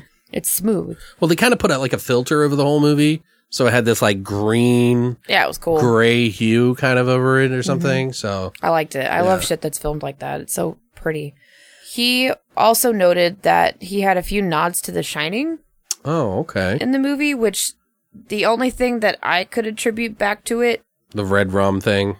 No, it was like the wallpaper. It made me think of The Shining, and they affirmed this too in one of his other interviews. You mentioned it was the wallpaper, and I was like, I didn't make that connection. Yeah, like that's to me. I was like, I would just think it would be the kid. That's a bigger thing. He's like Danny, so it's like I get that, right? Yeah, but he talks more about like, you know, one of the people interviewing him was like, the wallpaper is like your thing to The Shining or whatever, right? And he's like, yeah, that's one of the major things. And I was like, okay, I guess I can see that. Yeah. He also stated that he was heavily impacted by The Shining at the age of 8 years old. Was when he first saw it. Okay, well, a lot of people were, yeah. Yeah, and he stated that he also looked very heavily towards Rosemary's Baby and Repulsion, as they are strong female point of view films, and they highlight a psychological point of view of being trapped alone with no one that you can trust. Right. Which is like the polar theme, essentially. Which is so crazy because Rosemary's Baby's movie is so good too. And like, I feel so dirty watching it because of all the Roman Polanski bullshit that happened. Like, it's so terrible. Like, I almost feel like it's not even, it doesn't even belong to Roman Polanski anymore. Right. Like, it really is just, it's now everybody else's. Yeah, there's like a handful of Polanski movies that I really love. At least that's what I tell myself. I know. So I don't feel like a dirty sleep creep. Better at night. Yeah. But yeah, I thought that was interesting, especially that he notes to both of those movies. And it's fun because in other interviews he talks to about how he's shown movies to his nieces. Yeah. He showed them Nightmare on Elm Street and The Shining. It's kind of heavy for a kid. And they thought Nightmare on Elm Street was ridiculous. Makes sense. And stupid. They thought The Shining was terrifying. Okay. So The Shining was scary. Nightmare on Elm Street was stupid. Silly. And silly. And I was like, all right. I heard some of the inspiration, if you don't mind me jumping in. The director kind of wanted to lean into the folklore of Ireland, you know, because it's really rich with a lot of folklore. And he was saying, you know, like one of the greatest things about the folklore out there is that everybody has a different version. So this movie, in a lot of ways, was kind of borrowing from the Changeling folklore, which is about, you know, there's so many different types of versions of it in Europe in general, let alone in Ireland. So I did a little research on this just based on what a changeling is. And a changeling is a creature found in folk religion throughout Europe. A changeling was believed to be a fairy child that had been left in place of a human child stolen by the fairies. Fairies are huge in Ireland, by the way, guys. Like, this is the place. In Scotland and Ireland, I believe it's huge. But the theme of the swap child is common in medieval literature and modernly reflects concern over infants thought to be afflicted with an unexplainable disease, disorder, or some sort of developmental disability. In Irish legend, a fairy child may appear sickly and won't grow in size like a normal child and may have notable physical characteristics such as a beard or long teeth. And they may also display intelligence far beyond their apparent years, as well as possess an uncanny insight to things that kids wouldn't have insight to. They said that a common way that a changeling could identify itself is through displaying unusual behavior when it thinks it's alone, which the kid does in the movie. And by the way, this is kind of spoilerific area, so I don't want to if you guys haven't, listened to the trivia yet or haven't seen the movie, I would highly urge you to go watch the movie first. It's actually really good. Come back and listen to this at any point. But no, the kid does that in the movie. He kind of does weird, unusual behavior when it thinks it's alone. And it's like jumping about, dancing, or playing an instrument. But the last example is the only thing I found in Irish and like a Scottish legend. So, but I thought it was interesting. And he also said that one of the inspirations for this movie was that he was inspired by a man who was in his house, just sitting in his chair, watching TV, and suddenly a sinkhole opened up under his house, like a small one. And he wasn't able to get out. Like, he died, I guess. They didn't really explain, but he said that he was while he was actually in the middle of writing a story about a mother who doesn't trust her son, while he was trying to come up with an idea, he saw that and then sort of added it in there and just kind of put them together to make the movie. So I thought that was pretty cool. Yeah. Did you have anything else? No?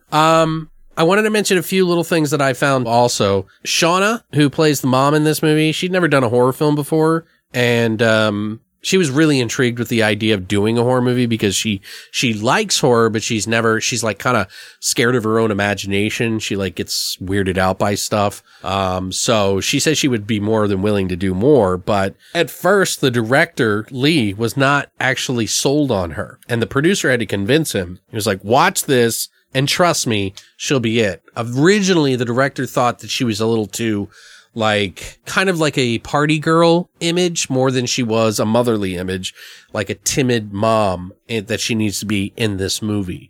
You know what I mean? So he wasn't really sold on her, but when he watched that quickly changed and they signed her up immediately. So she says she's really into the whole horror resurgence. Yeah. And that she really likes it. Which, by the way, the time she buries her head in the movie, they bury her head, the kid does, she really did that. She had a respirator underneath in the ground that she was breathing into. Right. So it wasn't that bad. And they did about 2 or 3 takes. She was like, oh, it was nothing. She was like, I was already prepped for it. I knew what I was doing. Yeah. She was like, it was no big deal. So the only other thing that I could think of is that they did this movie before they made this movie and they actually went out and filmed it. They set up cardboard boxes all over the place to practice how they were going to act and stuff, so that when they came time to film, they would all be ready, especially because of the kid and stuff. Mm-hmm. So I thought that was kind of cool. Yeah. They used a bunch of cardboard boxes to do it up. So I don't know, but that's all I have. Did you have any scenes that you enjoyed that stuck out to you? Oh yeah. There's quite a few. I won't go over all of them because we're short on time here. Originally, just the whole fact of where the crazy lady banged her head against the window and stuff.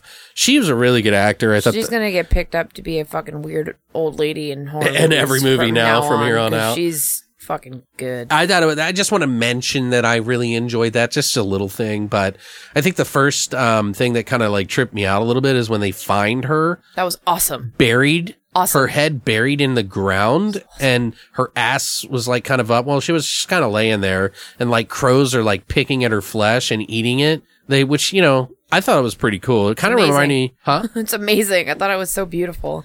Yeah, it sounds weird to say, but that's it's a cool fucking visual. And I was like, I haven't seen that done before. Dude, you know how much time I spent like an hour trying to search for any kind of folklore with anything about people sticking their heads in the thing. Yeah. And all I kept coming across is like ostrich shit.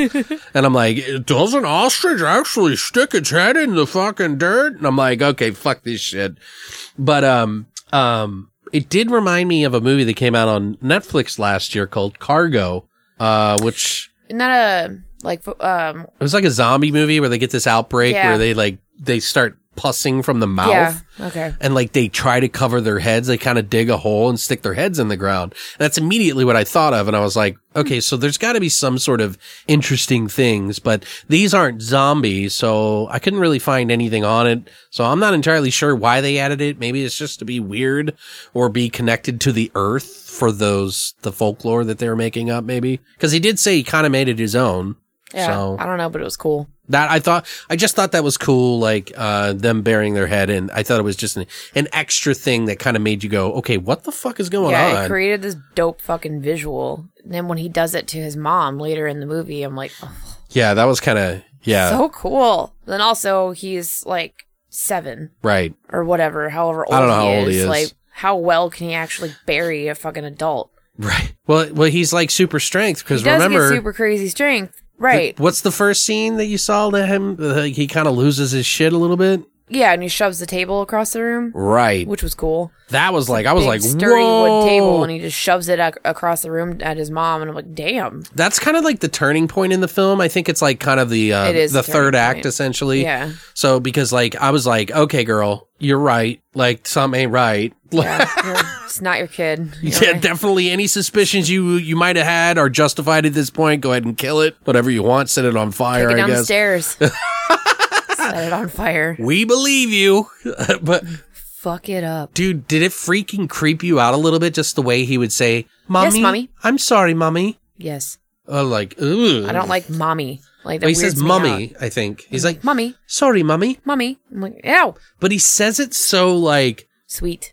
It's sweet, but it's also fucked up. Almost the way he says it is so like, not, I don't want to say condescending, but like there's something about how he says it that is just like he says it too much, as if somebody who was trying to convince their mom that he's not their child, or you know what I mean, that he is his child, her child. Right. So I don't know. Overkill. It just kind of freaks me out a little bit. It's dope. Yeah. Do you have a scene, another scene, or I have one? I love when she hears him in his room. Right. That's the spider scene. So cool, which they show in the whole trailer, and it's annoying as fuck. But she's like peering under the door, looking. But what they don't show in the trailer is the lead up and then out from that, which that was pretty creepy. So good. So she hears him like playing or doing something. Talking, like there's music or whatever. Or yeah, he's singing. He's like humming or something. And so she starts to kind of like sneak towards the bedroom, and the door's shut. The door's closed, so she looks through the peephole she looks under the floor. She looks through the keyhole. Oh. And doesn't see anything. So then she gets down and she looks underneath the door, and she sees this spider crawling across the floor, which would normally not mean anything, but then all of a sudden she sees her kid's hand kind of acting like a spider dancing behind him. Yeah. And then it stops, and then the kid grabs the spider really quick and then crawls on all fours weirdly and disappears. And she's like, what the fuck? Because her kid's terrified of spiders. So this is like the definitive moment where she like really realizes that's not her fucking son. So she gets up and looks through the keyhole again, and now she sees where he climbs up on the other side of his bed, and he looks all fucking weird. I don't know. Everything about him is just weird and shaky. And then he turns to the side, and you can see he's eating the spider. And it's all like trying to get out of his mouth. Yeah, it's trying to run away or whatever. And then it's like he hears her or something, and she starts to back away. And then he's like, Mommy. And she fucking takes off. And but you hear it crunching in his mouth and shit. And I'm like, ew, get it out of your fucking mouth, you weirdo. I know, Mouse was not having that shit. He hates spiders. Ugh, God, it gives me chills just thinking about it. Mouse is like gross. So then she runs away from him, right? And she's like laying up against the wall in her bedroom. And he's like calling out for her, like, Mommy. She's like, yes. She's like, what are you doing? I'm in bed. And then all of a sudden, out of the like side, he just appears. Right. And it's like, it's blurry. Like, he's blurred, so he just kind of appears in the background, and she's fucking terrified, and how she plays that scene is so good. Like, and she's just trying to be like, please don't fucking come in here. Please don't fucking come in here. Right, yeah. She's not in bed. She was spying on him, and she doesn't want him to know that she was spying on him, because now she's like, oh, fuck, this definitely isn't my kid.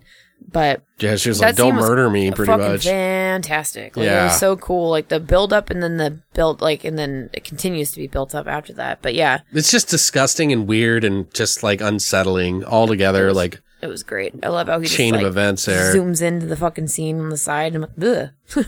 Oh, there's this part. Another part that I really like is when she goes over and talks to the old man who's the husband of the woman who was estranged, or like in the middle of the street for some goddamn reason, and like muttering shit, who also got her head buried and found dead. She goes to talk to that guy because she actually went to the funeral, to honor her in a way, because she met him on the road or something like that previously. So she goes to talk to him, and she'd set up a camera in the kid's room, and she's like videotaping the kid singing and being weird in his room, and notices that it's not her kid. And then this is the proof. And then she goes home in a panic because the guy like throws the camera down because his child, because the crazy woman who died and had her head buried killed her own child by running it over with a car. And everybody in the town thought she was either an accident or she was a murderer. Mm-hmm. And everybody thought she was crazy because she just lost it after that regardless. And so like the old man couldn't deal with it.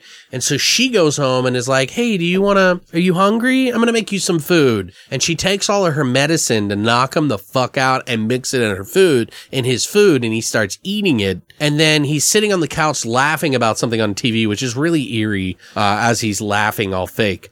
And then she's like, hey, you know what we haven't done in a while? Because they had this game where they would count down from 5 to 1, and then they would make ugly faces at each other, and whoever had the most ugly face got to go, like, didn't have to do what they were supposed to do. And so they had this little game with each other, and like, she's like 5, and he doesn't say anything because they would count it down together. And then she's like, you're not my son, over and over and over again. And she tries to play this game with him, but she's like, he starts to get up and slowly approaches her. And while she's saying, you're not my son, over and over and over, he starts to fake cry and chucks her across the fucking room, and then fucking throws her back across across the kitchen table. And it's like, damn, son.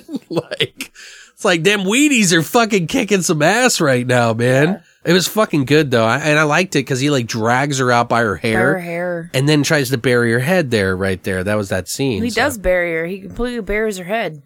And then he passes out because then all the medicine has hit him. Right. So he passes out next to her outside. And then there's, like, a scuffle after that, right? Because Yes. She takes him down to the basement, and she's going to, like, tie him up or something. She runs back into the house. Doesn't she just ditch him out there?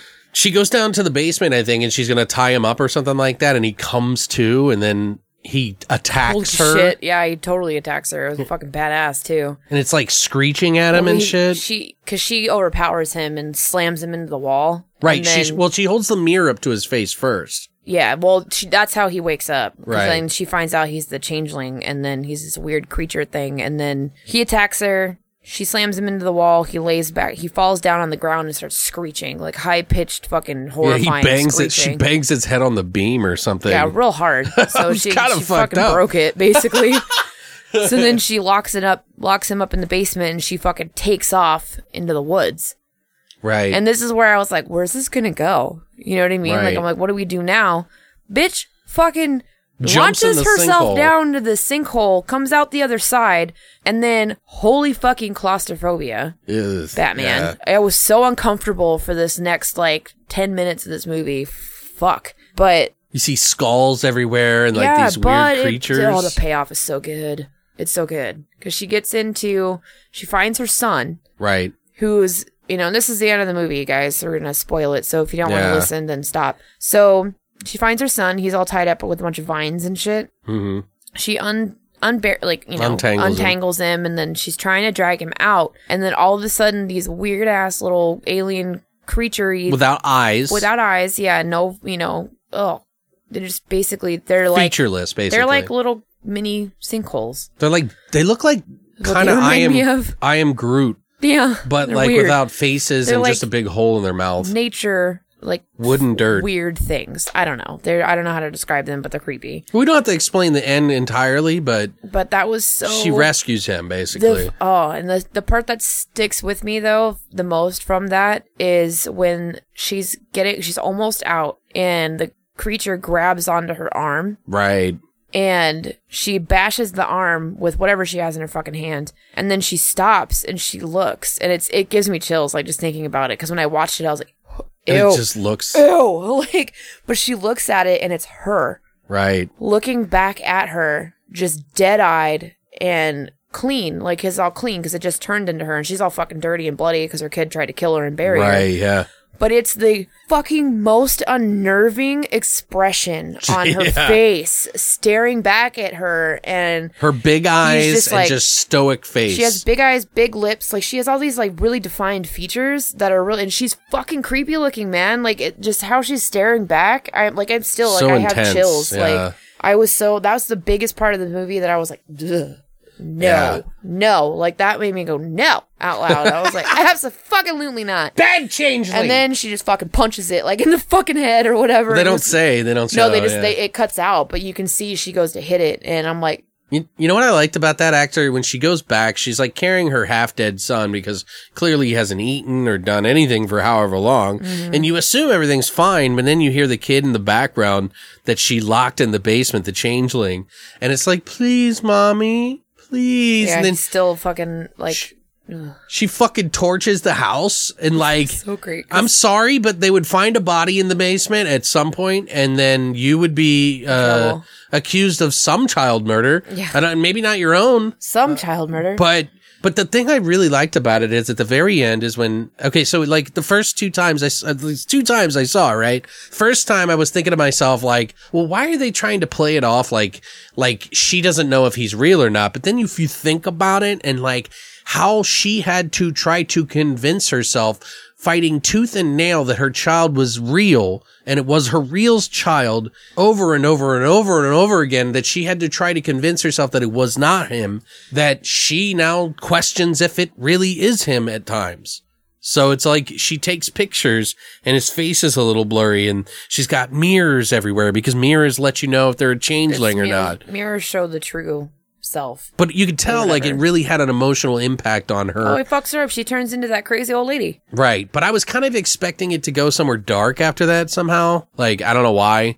Like he was still a changeling and attacks her or something. Well, like, cool. They didn't really show... before they showed the kid, you just see her. So I was like, what if that changeling was the changeling or her going, because it shows her in college and she's studying or something. Yeah, what if she didn't actually overcome the changeling that took her in the sinkhole? Right, like something happened. I don't know. Like I just didn't know. I don't think the changeling is going to go to college though. Yeah, I know. The changeling's just going to wreak havoc on its town. Hey, the little kid Christopher that went to school, like he was scared to go to school. He made friends and did the talent show. Yeah, that's true. But this is all a clever ploy to try and kill his mom. So. Right. But it's just, it kind of tries to leave this lingering her feel. Fucking face is still stuck with me, like in the scene. That look, yeah, it's pretty freaky. Well, I think, guys, I think we've pretty much explained it all to you, so it sucks if you listen to this far, but I don't know, I enjoyed it. I definitely wouldn't mind watching this one again. It wouldn't be something that I would watch every 1 or 2 years or anything like that. I'll watch it again for sure, though. Sure, I really liked it. Like it's worth the $7 I paid to rent it. Who knows? It'll probably be on Netflix, but I say support it because it's a decent movie. Yeah, I think it's up on all of the VOD services. It's one of those that I'm not upset about the fact that I spent like $7 to rent it. Right. I'm like, I'm cool with that.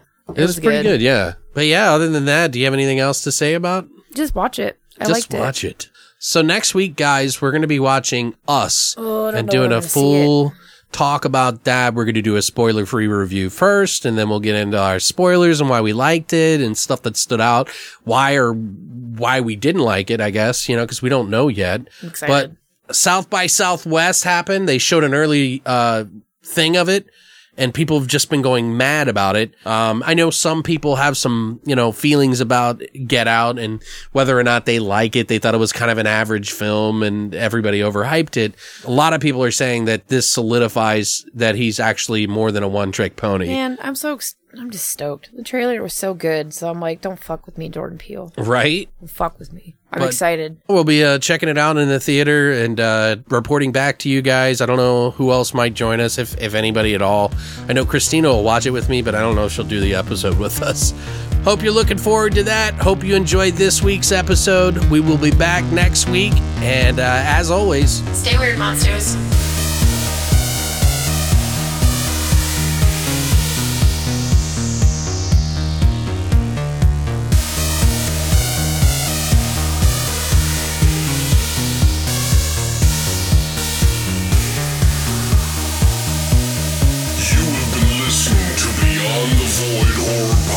Tune in every Monday for a brand new episode.